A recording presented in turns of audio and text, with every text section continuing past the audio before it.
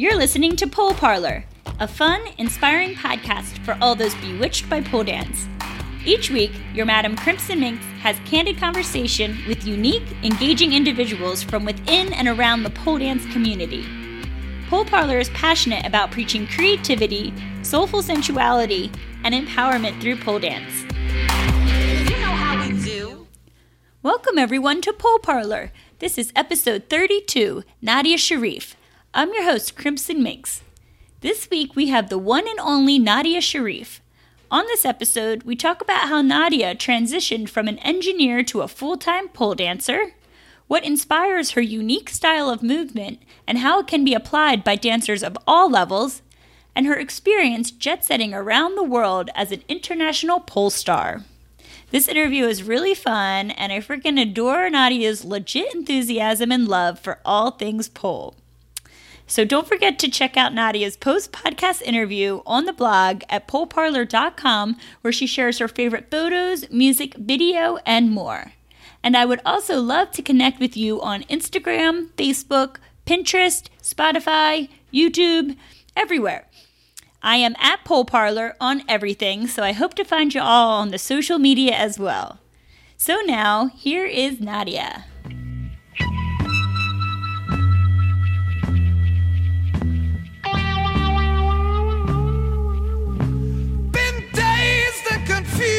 For so long, it's not true. Okay, welcome Nadia Sharif to the Pole Parlor podcast. How are you today? Yay, I'm doing fantastic. Oh, good. So glad to have you with us.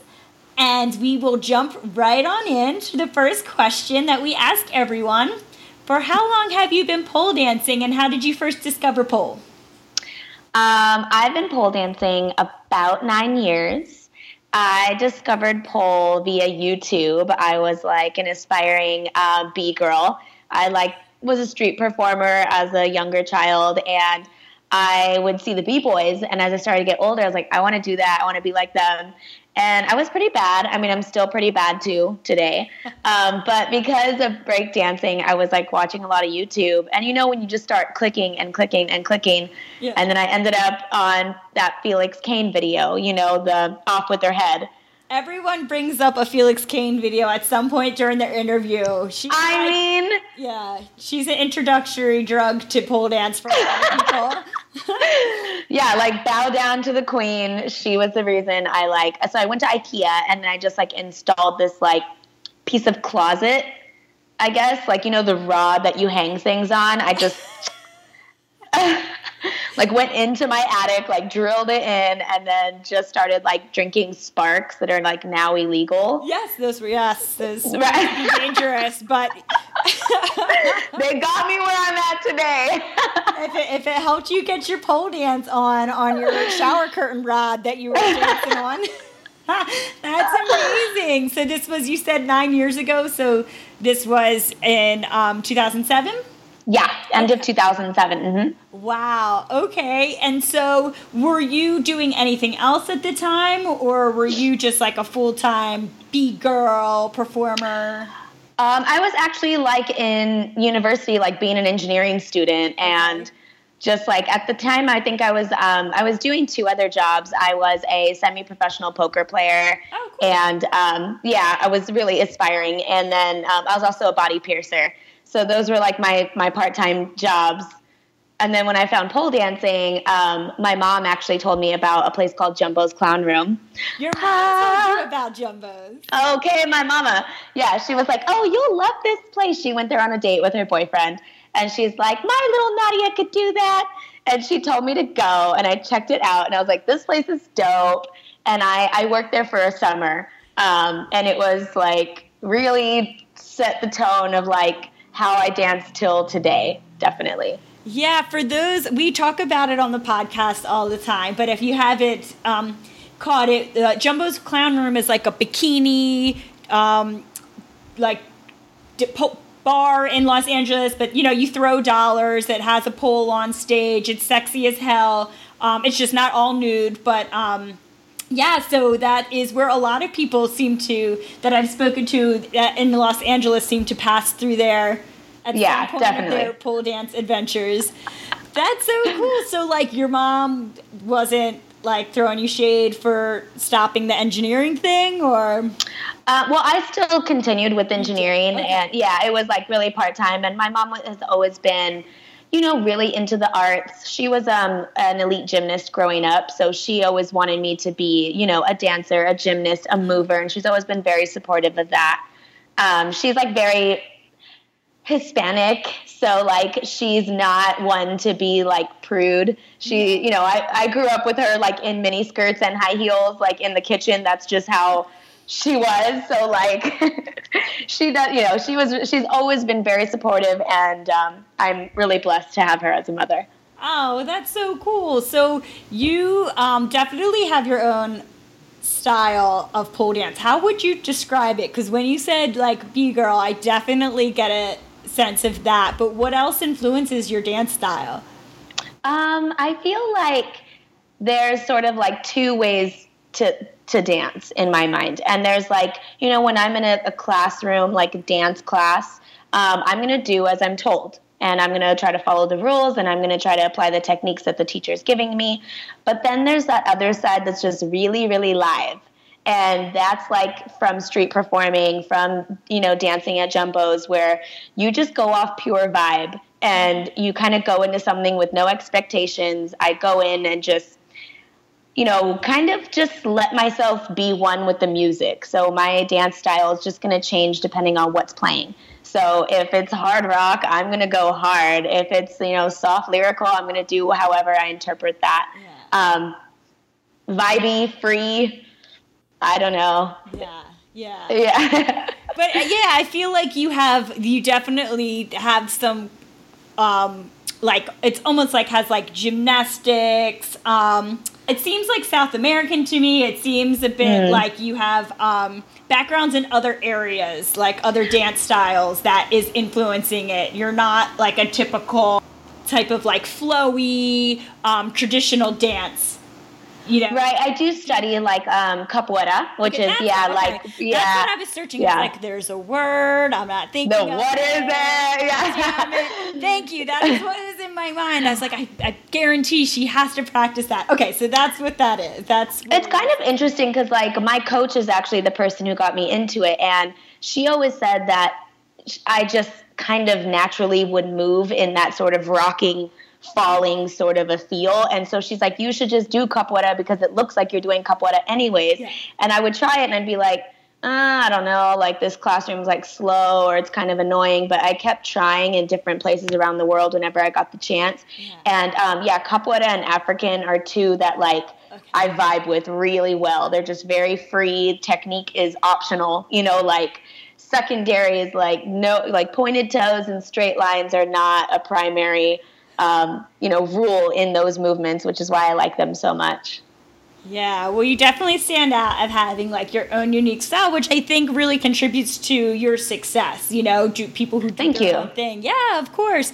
So, am I correct that now you are a full-time like performer, polar dancer? Yeah. So I left my engineering career in 2012. Actually, I got like, those Facebook on this day or whatever. So on this day, 4 years ago, I left in my first European tour. And so it's been at least 4 years that I've been a full-time touring artist. And supported myself in some magical way with pole dancing only for the last 4 years. Yeah, what does that look like? Like, how do you go from amateur dancer to professional dancer? Yeah, like, what's the hustle in that? And I'm sure it was like, it was really strange. It was like in 2012, I had a really good year, and I won 3 competitions, a state, a national, and an international competition with my doubles partner. Who is Mina Mechanic, who we had on the podcast before. So Mina! Yeah, that's my girl. And so I had a really good year. And so I thought it was also like I was just transitioning, like I was working as a full-time engineer while competing. And it was like, sleep was not happening at all, ever. Just like go, working like 60, 70 hours a week. And so after I won those competitions, I was like, great, this is a perfect way for me to retire. I'm amazing. I won. I'm good. I'm just going to have my little engineering job and like maybe I'll just do some handstands on the side for funsies. And so when I was working, I kept getting like offers like, oh, do you want to come to Brazil and teach workshops? And I'm like, yeah, but I have a job. Do you want to come to Amsterdam and teach workshops? Yeah, but I have a job. And I kept turning down all of these offers.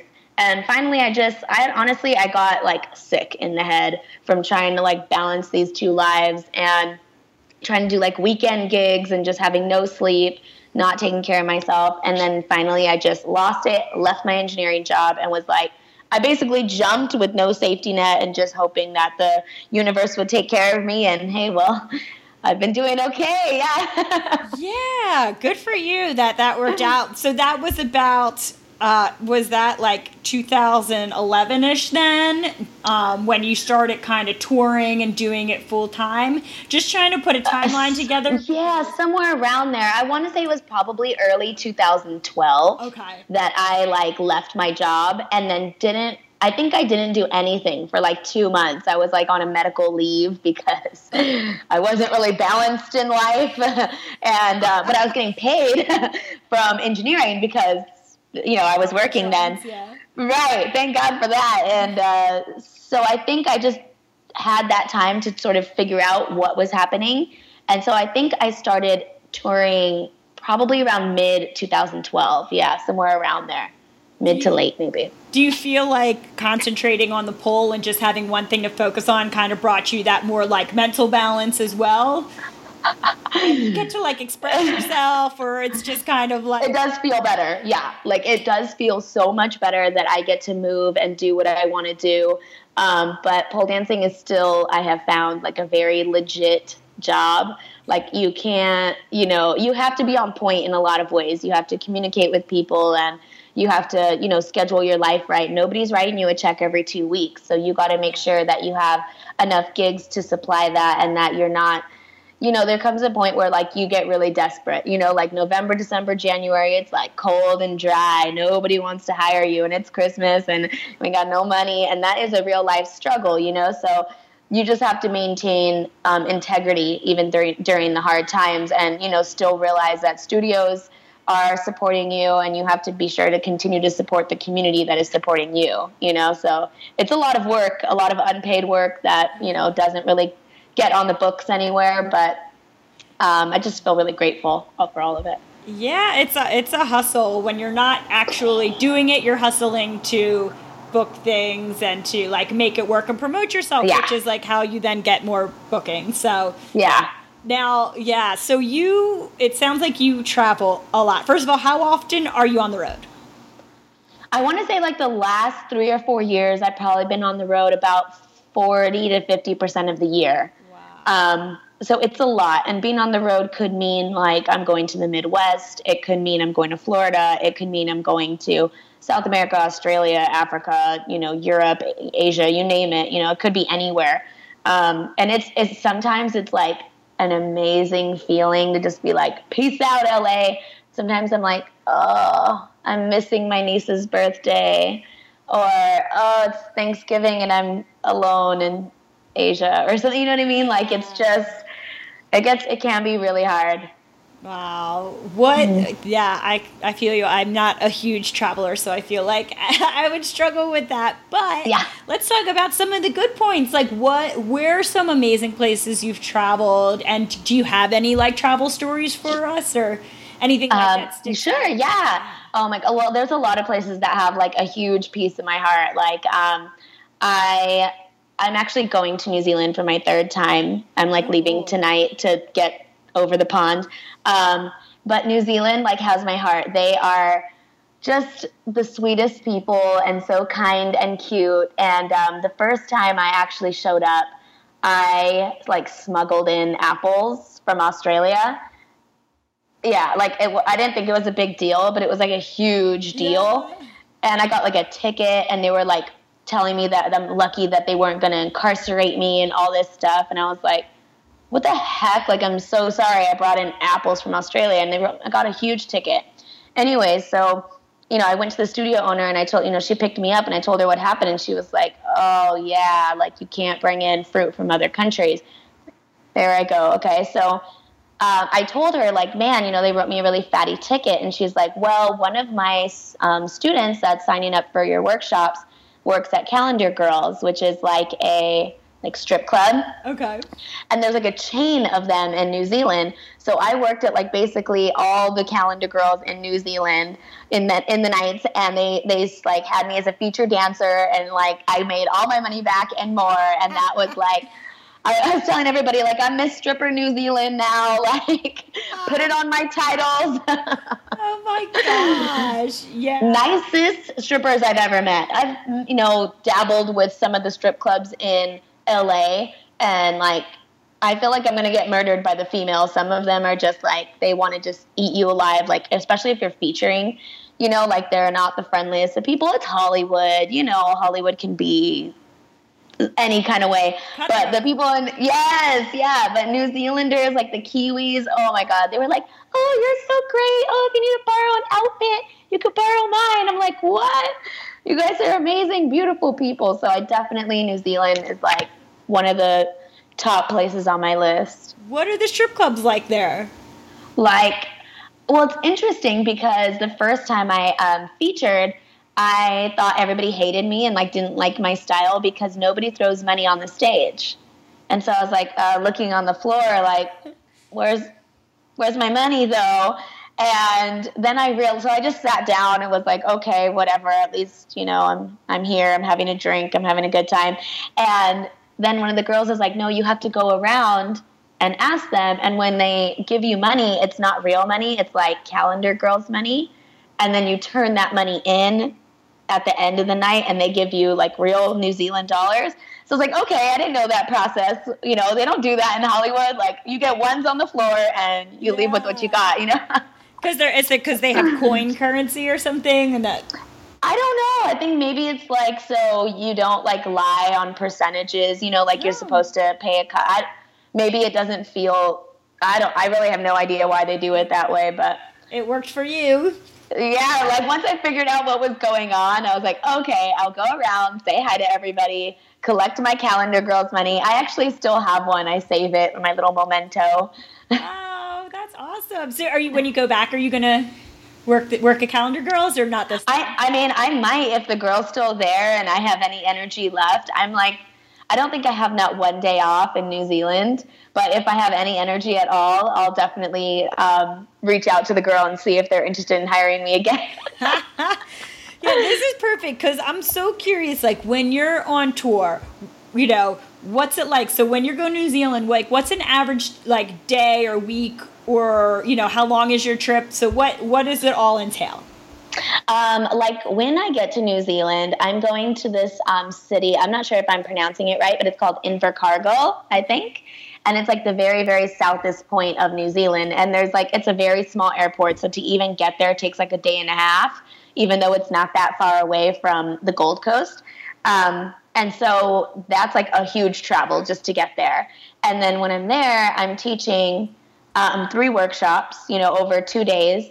And then I fly out to another city and I have like a travel day, which is my day off. And then another day of workshops. I think in Wellington, which is the next city I'm going to, it's like 4 days, 3 studios, and something ridiculous like my new Twisted Intensive, which is a 2-day, 8-hour program, plus like 8 workshops on top of that. So if you could just teach, eat, sleep, and have a beer, like you're golden. If there's any, you know what I mean? Like that's all, if that's all I do, then I'm great. Like just functioning can be difficult because like also you're seeing people. For me, I'll know a lot of people there. And so it's like a lot of energy to like just be with them. And it feels so good to and it's like sleep is like a maybe, like, 4 or 5 hours, whatever, get up and do it again. So it's crazy and hectic, but like the love just like feeds you. The love just like keeps you going because it's, people are just so stoked and I'm stoked too. That's cool. So how long are you coming right back to the U.S. after New Zealand, or since you're over there, do you continue going to other countries? No, so I'm just doing a camp in Australia, which is a weekend camp. I'm leaving tonight. And then I spend about 12 days in New Zealand, and then I go home. Okay. Yeah. So it's about a little bit more than a 2-week trip, which is like plenty. It's plenty. Yeah. Okay, so I have a better idea of what this whole touring thing is all about. It's chaotic. It's definitely chaotic and crazy, and you don't know like what type of hotels vary. Like they're not Western style everywhere you go. So you walk in, you're like, and this is what a hotel looks like in Iceland. Okay. Okay, nice to know. And so you just don't know, what to expect. Food is different, air is different, water is different, like hotel rooms are different, beds are different, cultures are different, and you just have to be very adaptable. And luckily, I feel like I've grown very accustomed to just being adaptable and going with the flow. Low maintenance lifestyle helps with that. Yeah, and don't put fruit in your suitcase, for crying out loud. And that's not, I know, I always get burned. That's like the third time I get burned with exotic fruits, like big time smuggler right here. So when you're not touring, what's your life like then? So do you like teach at a studio, or are you doing like, what else are you up to when you're not traveling the world? So when I'm in LA, I usually take that as my me time, where I train myself. I do a lot of cross training. I'll take like, lots of different martial arts classes, like right down the street from me. I live in a very Asian, community. And so we have like Hapkido, Wushu, Taekwondo, all kinds of different, martial arts, Muay Thai. And so I love taking that, and capoeira, and then just like messing around in the studio, definitely always just to try to, explore, discover, mess around. And then as income, like I just do privates. Okay. Yeah, but it's hard to teach because then I just like mess with the flow of the studio, to be honest. It's like, hey, I'm home for 4 weeks. Put me on the schedule, and then when I'm gone, just change your whole schedule for me. So I don't like to like mess with the studio schedule too much. So I usually just, that's why I have to travel so much too, because it's like almost impossible to, just only teach pole, like in LA. It's not, it doesn't make much sense. Yeah. Are you still doing like competitions and stuff, or are those days over? I want to say those days are over. I'm really trying to think like what could bring me out of that. I mean, I did do Miss Pole Dance America, which brought me like way out of my competition like flow. I was pretty much done with serious competitions in 2012. I did do IPC in 2013 with my doubles partner, and I kind of thought like, all right, let's leave it at that. It cost so much money that it was just like I couldn't get myself to do it. But Miss Pole Dance America was like, wow, it just like hit me like, oh, this is what competing is like. I forget how much training and time and energy goes into it. But like seeing that piece come to life and having that video, I was just like really proud of the piece that I put together. So I was like, okay, worth it. But maybe not in a rush to do it again. Yeah, I'll put that video link in the show notes so people can check it out. I mean, it's such an honor to be nominated for that, and your piece was so energetic and so fun and so creative. Thank you. I'm glad you enjoyed it. I had a good time doing it. Yeah, but I'm sure the preparation is just intense. Like, just imagine listening to that music, like waking up, having your coffee, and putting that music on with your monster heels, and like giving that in the studio with like one person or 0 people sitting there. Like, you have to dig deep, to pull that out. Yeah, you got to be into it for serious. There's no like half-assing that. No. Ooh, I want to bring up your monster heels since you mentioned that. What is like the average size heels? Like, first of all, I feel like I always see you dancing in heels. I don't ever. I'm sure I've seen you barefoot, but it's not coming to memory. I always picture you in my head dancing in like 10-inch heels. What's up with that? How do you? Yeah. When did you start doing that? So the first person that I saw wear 10 inchers is Tiffany in Glasgow, Scotland. She owns Pole Physique, and she's like an animal. I actually adore her style and watching her dance because she just is so live and raw. And so when I saw hers, I was like, oh, those are freaking cool. And I would have stolen hers, but they weren't my size. So luckily, like Bad Kitty and Pleasers have like a family. So I can get like tons of pleasers. So I ordered a pair of 10 inchers, and I was like, okay, I'm just going to try these out. And when I put them on, I felt like I was walking in stilts. And I never once thought like these are sexy. I always thought like these are pretty fucking ridiculous, and they're kind of heinous, and I feel ridiculous and crazy, and nothing is easy. Everything is difficult. And I just love them because they look like something else. Yeah, it's like not even stripper wear anymore. It's like next level weirdo circus shit. I don't even know what. Yeah, whenever I see 10 inch, I'm not like, oh, hot fish. I'm like, how the fuck does she walk in those? Like, that's intense. She's so talented. It does. Your brain goes to a different place when they get that high. Yeah, it's just like, so since I wore the 10 inchers, I started like really loving the weight at the end of and it kind of goes with like this movement theory that I have that's like, you know, into like a lot of swings and throws to create momentum. And when you start putting that much weight at the end, it starts to almost get like pendulum ricochets, like it messes with the physics of it too. So that kind of like got me off, and I was like, I think I'm loving these. So now like my average size heel is like an 8 inch to a 10 inch. And like anything less than that feels almost too light. Oh my gosh. Yeah, it's like wearing ankle weights, really.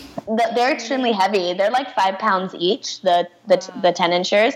Just extremely difficult to just like, inversions are crazy hard. But it also messes with like the twists and the techniques, which is kind of how I came up with the twisted intensive. It's like just a whole different technique on everything, climbing, inverting. That's just kind of, a little bit different from what the traditional classes are going to teach. Yeah.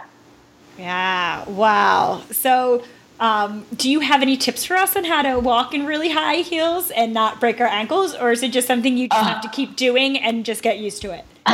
I used to like train in the studio with Phoenix Kasri, and she would be like on the pole doing stuff, and I would just put on my 10 inchers and walk and straight up fall. Okay, so it happened to you too. Oh yeah, like walking would be the most difficult thing anybody could do. Once you get on the pole, you're holding the pole, your chances are a lot better. Handstanding, you're okay, but like walking, just like take your time. Take your time. Keep your weight on top of you. Don't get too creative. Just step, like figure out a way to get into a crawl so you can like sexy slither to the pole or something.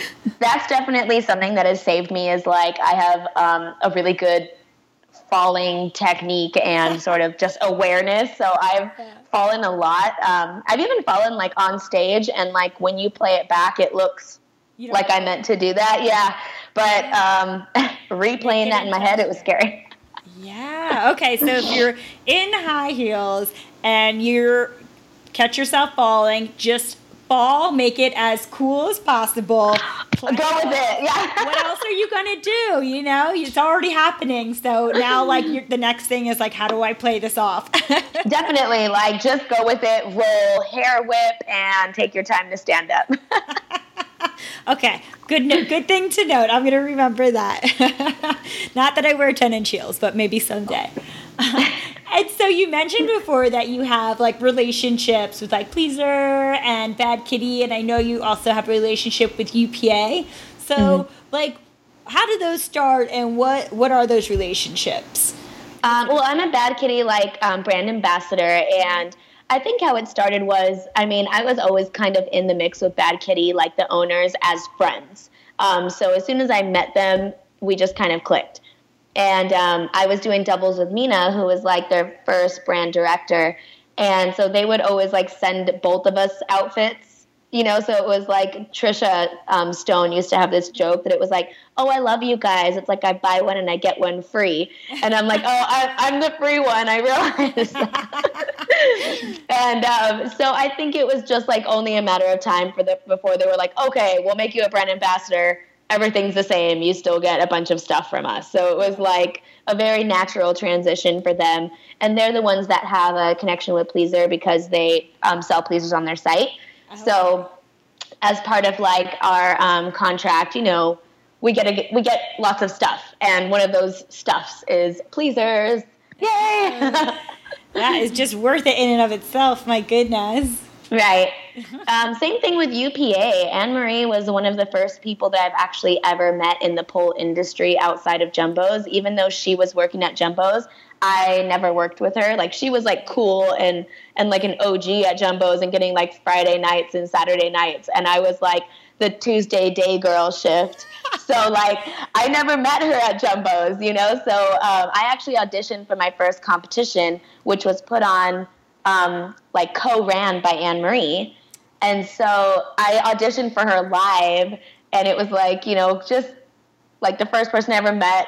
And I just sort of like kept working with her because I ended up competing in that competition, kept seeing her around, and we became friends. And, she started UPA. Like, I've been with UPA since the beginning, just supporting her on like a personal level. And so when everybody started to grow, UPA grew, I grew. It was also just a really natural relationship to sort of form. Yeah. For those, if you don't know, UPA is United Pole Artists, and you can go back to a past episode. Nadia's talking about Anne-Marie Davies, who's the founder and is an OG poler. And so you can go back to the archives and check out the podcast with her and to learn more about UPA. And cool. So you've been with them from the beginning. I didn't know that. That's really cool. And you have something called Twisted TV? Yeah. Okay, so, like, what is that? Okay, so Twisted TV is basically a channel it's the Nadia channel, but, like, I didn't want to call it the Nadia channel. And it's a collection of workshops that you can watch. So a lot of people really want me to come to their studio, but I can only be in one place at one time. So I created this for people to be able to watch my workshops and learn from me in a really similar setting. So I taught the workshops like I would teach them live. Like, I had a student or two or three and went through every movement that I would normally do in a live workshop. So you can kind of go onto the channel and see. Right now we have 7 workshops on there, 3 of them in doubles and 4 of them in a variation of different workshops like spins on static, floor, and it's all named Twisted because it sort of goes along with my movement theory of like not staying straight bodied. If there's only one thing you can do, like forget the splits and perfect back bends and great needle scales. Like if you can just twist a little, a lot of things can come your way. And so everything's sort of branded as Twisted. It's the Nadia brand pretty much. And you feel like that's accessible to people of all levels? Because I'm like, I could never learn from Nadia. She's like amazing. But I know. So honestly, I know that I'm amazing, but so many people. No. Yeah, so many people get terrified because honestly, like I do a lot of crazy shit. Like I live on the edge all the time, and I would never teach those things to like any student. It actually, like, what I love to teach is movement theory. So I'll go back to the very basics. Like, let's climb and invert. That's like a big part of it. But like how you climb, how you invert, how you climb on top of an outside leg hang. Like, it's a very low intermediate level that I just like to get all the details on and put all of the movement theories. And people that are more advanced than that, they can take the same ideas and suggestions from how to invert in a basic invert and use that in a shoulder mount, use it in a handspring, use that in like some crazy combo. And that's what I really love to teach. I rarely ever teach crazy shit. That's like for privates if they beg me, But definitely it's very accessible to like, I'd say a low intermediate level. Not beginners because you need to have like some more knowledge. Yeah, but I'd say like a low intermediate, definitely. Oh, cool. Okay. So then how do people, so this is your channel, it's on UPA, the UPA website, and people just subscribe? You have to pay for this? Like, how does that work? So we didn't do like any membership or anything like that. It's like super easy. You just go on upa.tv and then you find my channel. There's like other channels that exist on there, like Stretch It is also a channel, and some other channels.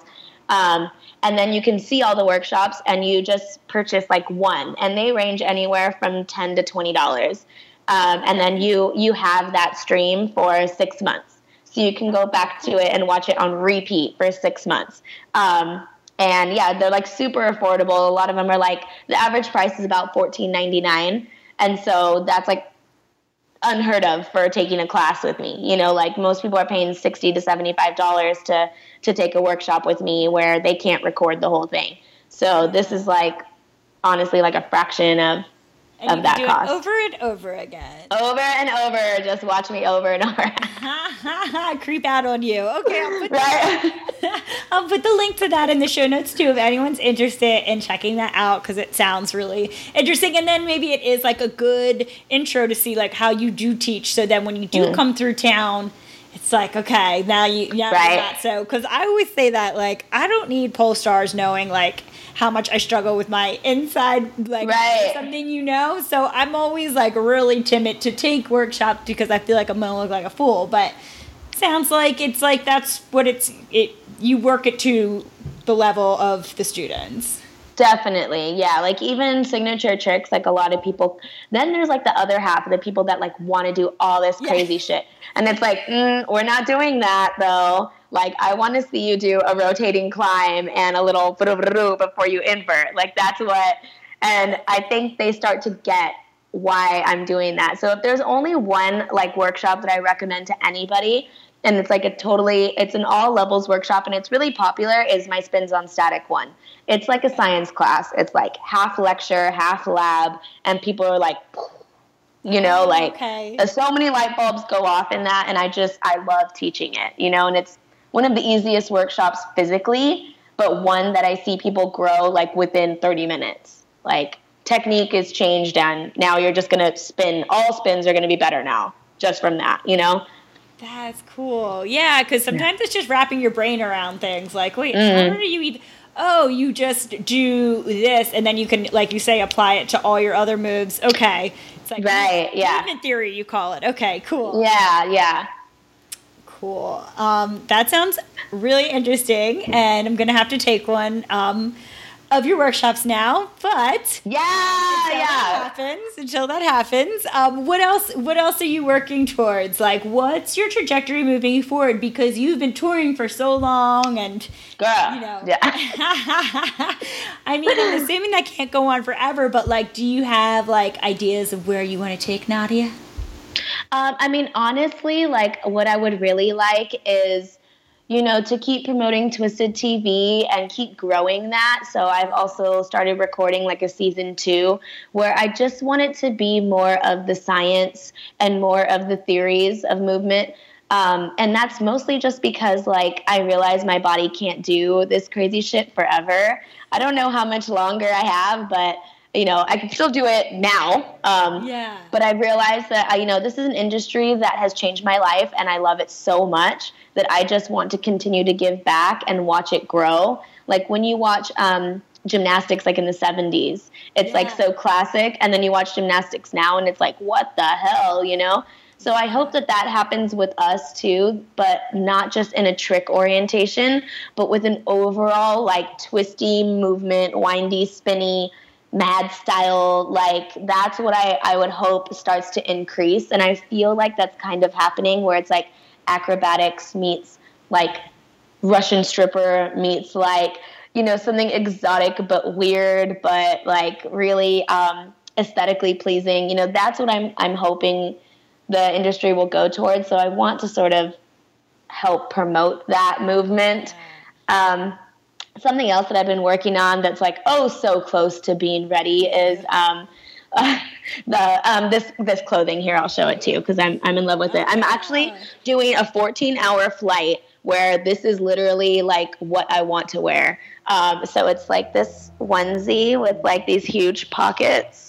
And like I'm going to talk it through to people who are just listening to the audio. So I'll put a screen. I'll put if you have links to it, I'll put that in the show notes. But it's like this like, oh, I'm terrible at fashion. So it's like a onesie, jumper, cotton lycra with, it has like really cute halter top, low. It has a low back, so it's kind of like sexy, but it has kind of like a festival style, I would say, to it. Yeah. Pockets, and who doesn't want, like, are those pants or shorts? Those are pants, right?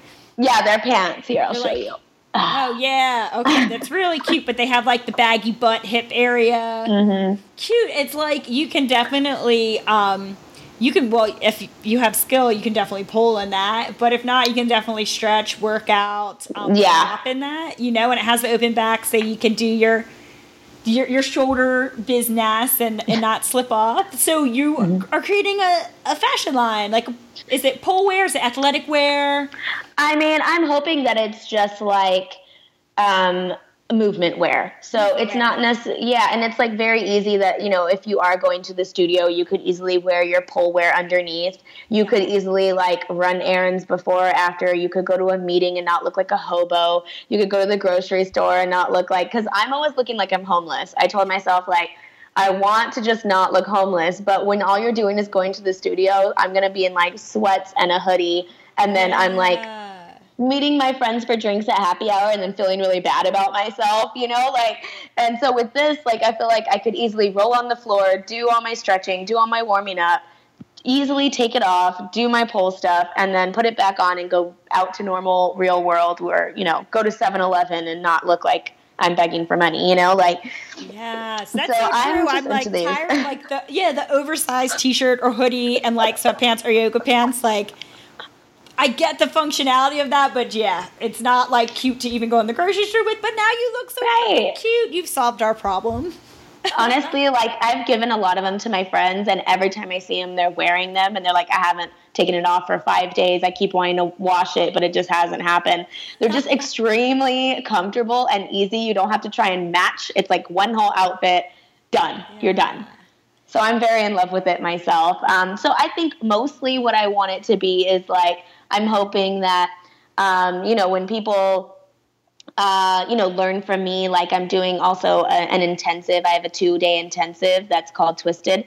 And I'm hoping that, they take the intensive and they'll probably want one of these. And then it's kind of a way to continue to like see my clothing on the movement. So, people could wear it and then be like, oh, I'm practicing some of the movements that Nadia taught me. And it's kind of like all one sort of vibe where it's like this sort of a festival feel is totally right.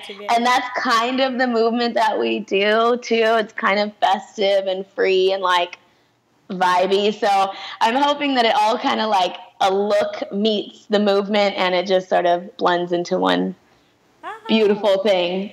I love that. Yeah, you're like branding yourself on people's movement when it's not super apparent that they've learned from you, but then they're wearing you, and so you're still like influencing their movement. I hope so. I hope that this also, like, it's kind of like a thing, like my mom always told me, like, a real dancer is always ready. And I'm like, okay, so I'm always going to wear sweats and a t-shirt and I'm always ready. But then it gets old, when you're 21, you could get away with looking like a hobo, but I'm not feeling like that anymore.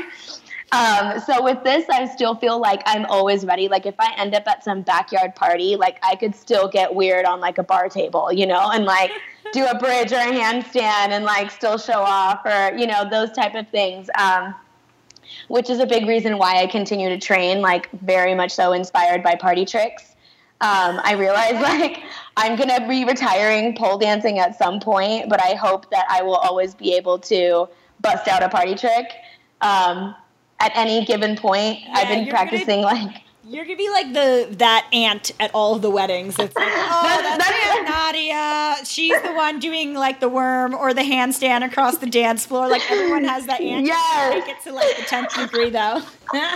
Yes, that's my goal right there. Like if I could just continue to do that, then I'd be very, very satisfied. That's fun. That's a good goal to have. Always always be like the fun person at a wedding. Yeah, exactly. That's my main motivation these days. Oh, well, very cool. I wish you luck with that. They're really good looking, so I'm sure they'll do well. And then, like, people will follow you on social media, and you'll post about it when they're available for sale. Yeah, definitely. Should be very soon. I think, like, towards the end of the year. Yeah, probably like another couple months. Perfect. It's cool. Okay, so let's jump into the second part of the interview, the questions I ask everyone. Okay, so who is Nadia Sharif's pole crush? I mean, obviously, my one and only forever is going to be Felix Kane. I just feel like she's this beautiful fusion of, like, a prima ballerina meets, like, nasty girl stripper, and she just, like, blows my mind. Her body, her movement, her genuine feel, she's, like, my everything. Over the years, I've also, like, watched Yvonne Smink turn into, like, this little caterpillar into this, like, amazing butterfly of, like, this nonstop creator, rotational movement, beast, beauty, everything. So Yvonne is my latest crush, like my up-and-coming pole star crush. Yeah, those are my two. Cool. Yeah, no one's ever mentioned Yvonne, but Felix comes up a lot. She's like I said before, she's kind of like everyone's introductory pole person. Like, what the heck? I want to do what the hell she's doing. Like, yeah, I just want to do that. I just want to do that. Little do we know how freaking difficult that is. I still can't do what she does, but that's okay. Yeah. Awesome. So how would you like to see the pole community evolve over the next 5 years? I hope that we kind of touched base on this earlier, but I really hope that style comes a little bit harder. A lot of competitions have been like almost a snooze fest. Luckily, we got pole theater. Pole theater did really good things for the industry where people started getting weird and funny and dark and twisted and sexy and pushing the boundaries of like what was happening in all of these like sporty competitions. So I do like the path that pole theater is taking, where it's more artistic and entertainment, and seeing that come through. Yeah, that's what I really hope. Yeah. It's like entertainment value. Yeah, we talk about that a lot, that like obviously there's validity in the competitions that are way more like structured in terms of like skills and execution and things like that, but there is something about wanting to be entertained, like, as you know, most people, it's hard to sit and watch, you know, for hours something that does not bring entertainment value, especially just people who don't know pole, you know, because we want to expand. We want to be able to bring our homegirls and homeboys, and I agree. Yeah, they want to see pole theater. They want to see pole theater, yeah. And I think what it was is like a lot of people were thinking, oh, we're gonna get sponsored by Nike or something. But if Nike came to one of these like sporty competitions, they'd be like, this is not exciting at all. And I love pole dancing, and even at those competitions, I'm like, oh, I need a drink. But I think like what we should do is go more towards like getting like alcohol brands to sponsor us. Like, come to pole theater, Smirnoff. Come sponsor us, Bud Light. You know what I mean? Like, they would be down for something like more entertaining. Just throwing that out there to the world of people looking for sponsors. Yeah, on my interview with Alethea Austin about Miss Pole Dance America, we said that exact thing, like that we need like Budweiser money or we need Jack Daniels money, and like, yes, anyone out there has connections to these companies and wants to set up some like, some branding there, some sponsorship opportunities. I mean, right. Yeah, because, you know, the events that turn into these, like, you know, evening spectacle shows, it's like theater. It's like, you know, beyond theater because it's athletic and it's dance and it's art and it's, you know, so I think those would be some fans. Smirnoff, that's a good one. Right, yeah, like anybody, honestly. Like, isn't Monster down for some stuff like that? Yeah, too bad Sparks, you said, is already, yeah. You know. Yeah, I would be hitting them up, definitely. They fueled my career. Yeah, everyone be cracked out at the competitions, but... Good times. They'll be screaming at least, right? Yeah, that's true. You'll have people really engaged with the show, but yeah, I think that's totally true. So yeah, more fun competitions, and that is another thing I forgot to mention, because I don't think you did it at Miss Pole Dance America, but I saw you at Pole Expo. You did a group routine that was in Miss Pole Dance America. Oh, yeah. So, like, that is an example. So, Brandon Grimm choreographed this piece that was a Alice in Wonderland themed performance piece. And I'm going to put the link to that in the show notes because to me, that's the caliber of what pole shows should be. The costuming was amazing. The storytelling was amazing. Yes. The choreography was, so engaging. Everything like was just had such showmanship and you performed it and at pole. Let's see. Did you do it at Pole Show LA or? No, it was at Pole Expo in the Pole Classic. Okay. Yeah, that's right. Okay, so so that was an amazing piece, and like I'm gonna put that in the show notes for people to reference because I feel like, do you feel like that is exemplary of the kind of showmanship that you would hope to see? I mean, honestly, like when I saw the piece, I was so blown away. I was like, and I kind of told Brandon, like, you should just add a caterpillar and I'll just like be smoking in the corner, like I want to be in this. So if you're ever going to do it again, just let me know. And it was kind of a joke. But then he was like, we're doing it again at Pole Expo, so I have your caterpillar costume ready. And I was like, oh my God, we're doing it. I'm doing it. And because when I saw it, it was so game changing and everything that a show should be. Like, it's not just pole dancing. Pole dancing is not enough. It has to be like epic costumes, epic music, lighting, props, all the things like extra, more, bigger. Yeah. Storytelling, yeah. And Brandon knows how to do that. He does all that like drag queen, like make you something that you're not. And I love that. It was just, and it's like classic Alice in Wonderland. Who doesn't like, the psychedelic? Yeah. Like you just took the right pill and you're watching this and it's bomb. Yeah. I just love so proud of him. I love seeing pole evolve and I love seeing shows like that, come about. And it really makes me feel like, oh yeah, we're getting into some next level shit, Yeah, that's what it is. Yes. Yeah. So I didn't know that's how you got involved. So that's invited myself, as a joke, and then he's like, okay, you're in. I'm like, yeah. Caterpillar, honestly, that was the best piece ever. I got a 45-second solo, and I sat there for 5 minutes smoking in the corner. It was the best gig ever. I had such a good time. Yeah, it was fun to watch too, for sure. And then also another thing I know that we should quickly touch on is I know that, speaking of you reaching out to people when you say that you really appreciate something they're doing, is that you also did that for Black Girls Pole. Is that what it's? Yeah. I might believe, but it's Black Girls Pole, right? Yeah. Okay. So you reached out to them and you've performed for them as well, just because you liked their message and.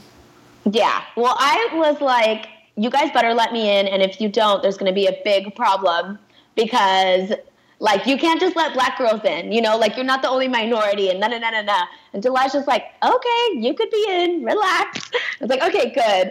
And I think it's kind of been a message that people were really uncertain about, especially international people. Europeans really have no idea, no, Black people really are getting shot at a lot more than anybody else. It's not a joke and it's not, a lie and it's not being exaggerated. It's probably been happening a lot longer, but now that we all have smartphones and Facebook, it's more, I don't know, out there. Yeah. And so I just wanted to help them and support them. And I think also having somebody that's not Black would kind of get the message a little bit clearer. I think for marketing purposes, saying Black Girls Pole is very memorable, but I don't think that's really the only message. It's, just about community and support for people that are kind of,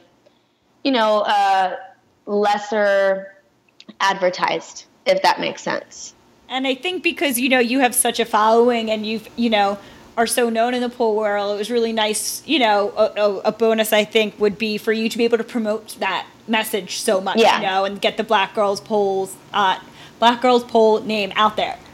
Yeah, definitely. I wanted to be a part of it. And I wanted to be that person to be look, this isn't just about Black Girls Pole. That's not what it's about. It's not oh, go make a white girls pole. That's not what this is. It's just about, Right, like supporting each other and supporting people that are, just don't get the same opportunities that everybody else does, and, just getting out there. And I also feel like, there's a piece of me that's like, as a Pakistani girl, there's been like some things kind of thrown at me, like, like when I go to the airport and they see my name and they want to check my bags and do anything extra. And it's like, I know it's because I'm Pakistani. If I was not with the Pakistani last name, I don't think we'd be going through all this.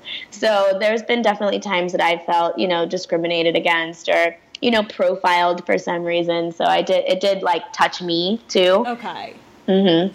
So in solidarity. Right. Yeah. Awesome. Okay.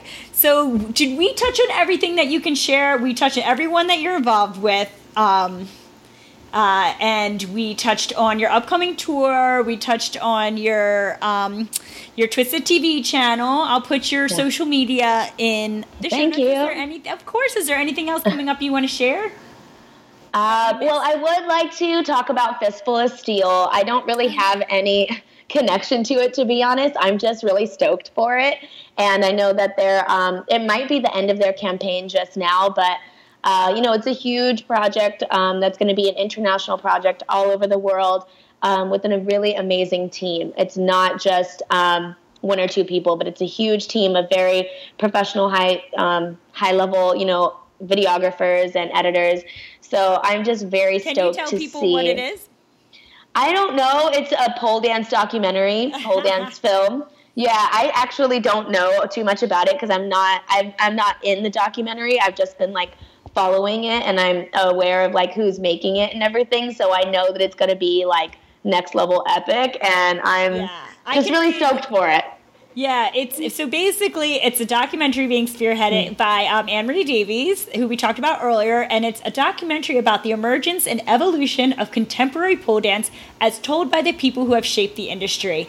It's a super important project. I love that you're so stoked about it and have been promoting it, but it's because it hasn't been filmed all the way yet. People don't know what it is. So like they're going around the world and interviewing people and like putting together, documenting the history of contemporary pole and talking to some pretty major people, but it's expensive. So actually, there will be one more day left. If you were listening to this the day that this is launched, you'll have one more day to donate to the film to Indiegogo. But I'm going to put the link to it in the show notes just because if you missed, the donation period, there's still other ways you can support and just follow them and, help in any other way or just be aware of it and be pumped when it comes out. So right. Yeah. Just raising awareness and like sharing it is like pretty much like what I just want to be able to do for Fistful of Steel. I don't have lots of money to give, but I definitely do want to raise awareness just so I feel like it might not be as big of a deal the day that it comes out, but I feel like later it's going to be such a big moment that everybody's going to refer back to it. Yeah, that's what it is. Mm-hmm. Time capsule, right? So I'm stoked to see it. Yeah, me too. Totally. Ah! Okay, so before I let you leave and catch your flight off to Australia, can you leave us with an empowering message or quote just to sign off with, or sure. Yeah, this is just going to come off the top of my head, but I'm just going to say, like, I hope that everyone watching or ever having listened to this can feel a moment of freedom in movement. Dance can be whatever the fuck you want it to be. It does not have to be perfection. It does not have to be game-changing, but if you can feel it in your heart and in your soul and you feel live, then that's what you're chasing for. So I hope that everybody gets to feel that at least once in their life. Yeah, and take one of Nadia's workshops if you need to connect with that more. Yeah, take my class, yeah. Awesome. Well, Nadia, thank you so much for being on the podcast. It was so fun to talk with you. I know. I'm so thankful that I got to be on it, and thank you for having me. Yes, of course.